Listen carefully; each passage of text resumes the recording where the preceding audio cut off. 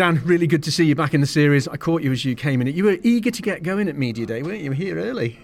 Yeah, learning from my teammate last year of not arriving late everywhere. We get here early. It's exciting. These days are cool, looking at a new suit, new team kit, got all the sponsors on, things like that. We worked so hard over the winter getting them all together.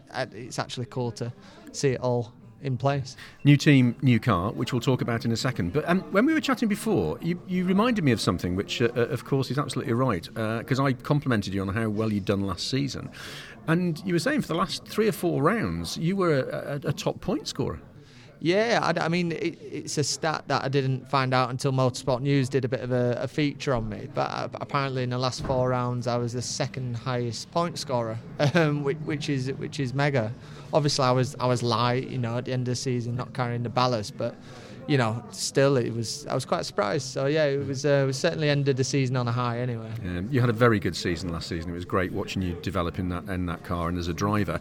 Now we have to take that into the new era, the hybrid era, new car, new team, and the hybrid. That's quite a heady mix to get your head round, isn't it? It is, yeah. There's a lot to do, and the main thing for me is getting to grips with this car as soon as possible, learning the new setup. It's quite different to what we ran in the Astra last year. So getting used to the car is one thing, but it's building your bank of knowledge to learn the setup. So if you're in the middle of a FP2 and you're going into quali and you need something from the car, if you don't have that bank of knowledge in the back of your head to do and know what the car wants, it's quite difficult. That's where you end up losing out. For me this year, my big reference and goal is to aim towards Tom Ingram. He's obviously a very, very good driver. I respect him a lot. He's worked with his engineer for quite a few years. He's had a year in the car, so he's going to be really tough to beat. So that's what I'm aiming for. There's a lot to get to grips with. The Hyundai is now proven. Tom's done a lot of development work with it, as we know, and I'm sensing that car, with the team as it is for this season, is really going to come into its own. It feels like that car's ready to be a regular race winner. It should do. It was quite weird. I stopped at Starbucks this morning with Tom Chilton. We were just having a chat about it, and it's a proven car. It's very quick, but one thing is that the setup's very different to this year. We've got an extra 70 kilos worth of weight.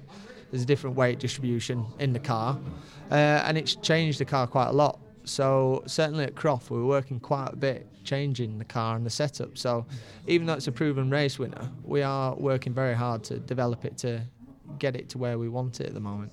There's a lot more going on in the car now, not least of all on the dash and on your steering wheel. Yeah. You're smiling, which is a good sign. How are you getting to grips with the hybrid? I like it. I think it's a challenge, and it just adds something else to the car. That these cars are very difficult to drive anyway.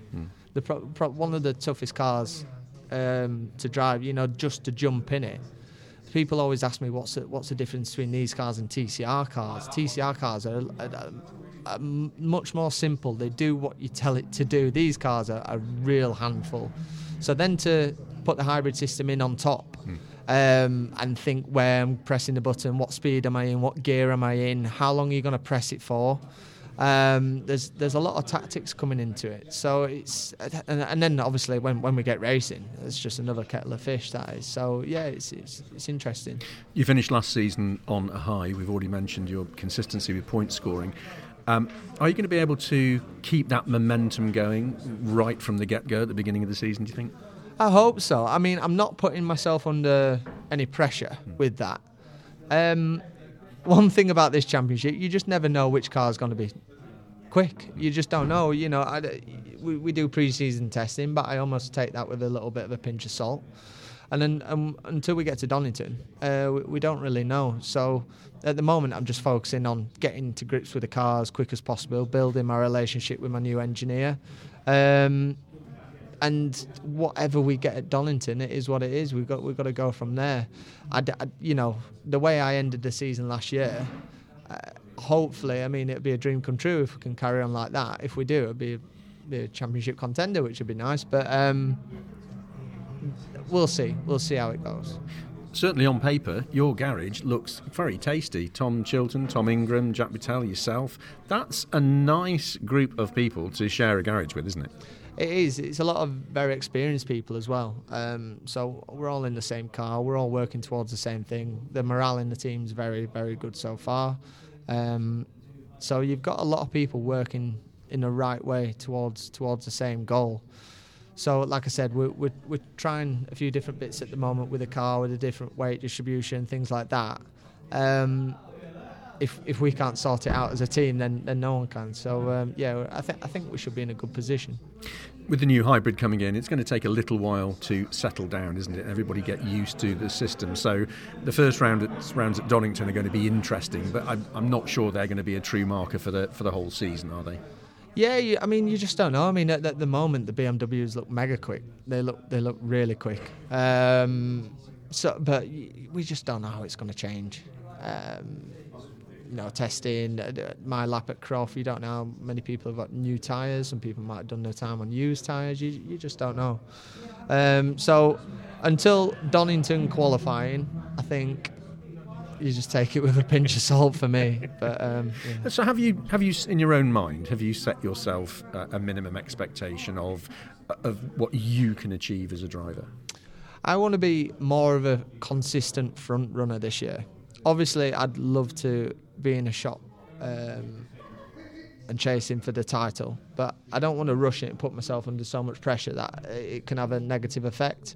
Last year it was very much a season of two halves. This year I want to be strong throughout and just keep building on it. I mean, last year was my first full season. I feel a lot more relaxed this season. Just want to enjoy it and have a good year and do what I love and have some good racing. And that first full season is really important, isn't it? Because a lot of people come into the championship and have to get used to how the BTCC works, how the racing works. Yeah, no, it's. I think that's one of the biggest things for me is getting my racecraft together. Because when you're 10th, 12th position, whatever, and you've got 6 cars around you and you're 3 abreast going into the chicane, it's picking the right side. It's a very different racing technique than other championships. So 100% it's something you got to learn. You got to pick your battles. You got to be smart, when to defend, track position, things like that. So yeah, there's a lot to learn. Well, if you can carry over half of the success you had from last season and the strength of which you finished last season, I'm sure you're going to have a great one coming up, Dan. So the very Thank best you. of luck for this season. Cheers. Now, before you go, a little bit of fun to start the season off. There are 6 cards in front of you. You need to choose 3 of them. There are 3 questions which you've got to answer. So you choose a card, read the question. Number 1. Yeah, read the question, tell me the answer. Who has been the most important influence on your racing career and why? Probably have to say my dad for that. Nice. He's pushed me since go-karting. If it wasn't for him, I definitely wouldn't be here. He's given me a lot of discipline over the years, got me on the right track. I'd say my dad, 100%. Lovely tribute. Choose your next one. 2 Well, to go. I'm just going to go 1, 2, 3, Okay. same as my race number. Yeah. So let's go with that. How much money would make you happy? How much can you buy a yacht for? Depends on the size of the yacht, but we know where you're thinking. We need to pack it with loads of people. Probably lots. There's telephone numbers, but we know where your thinking is anyway. That's good. Right, choose your last one. Number 3. If you could, what song would you play in the car on your green flag lap? I don't know. I wouldn't play any bloody song on it. It's a stupid question, that, isn't it? Who made these? Someone got bored when they got to number 3, didn't they? Clutching. I couldn't possibly say. Dan, really good to see you. Have a good season. Cheers. Thank you. Thank you.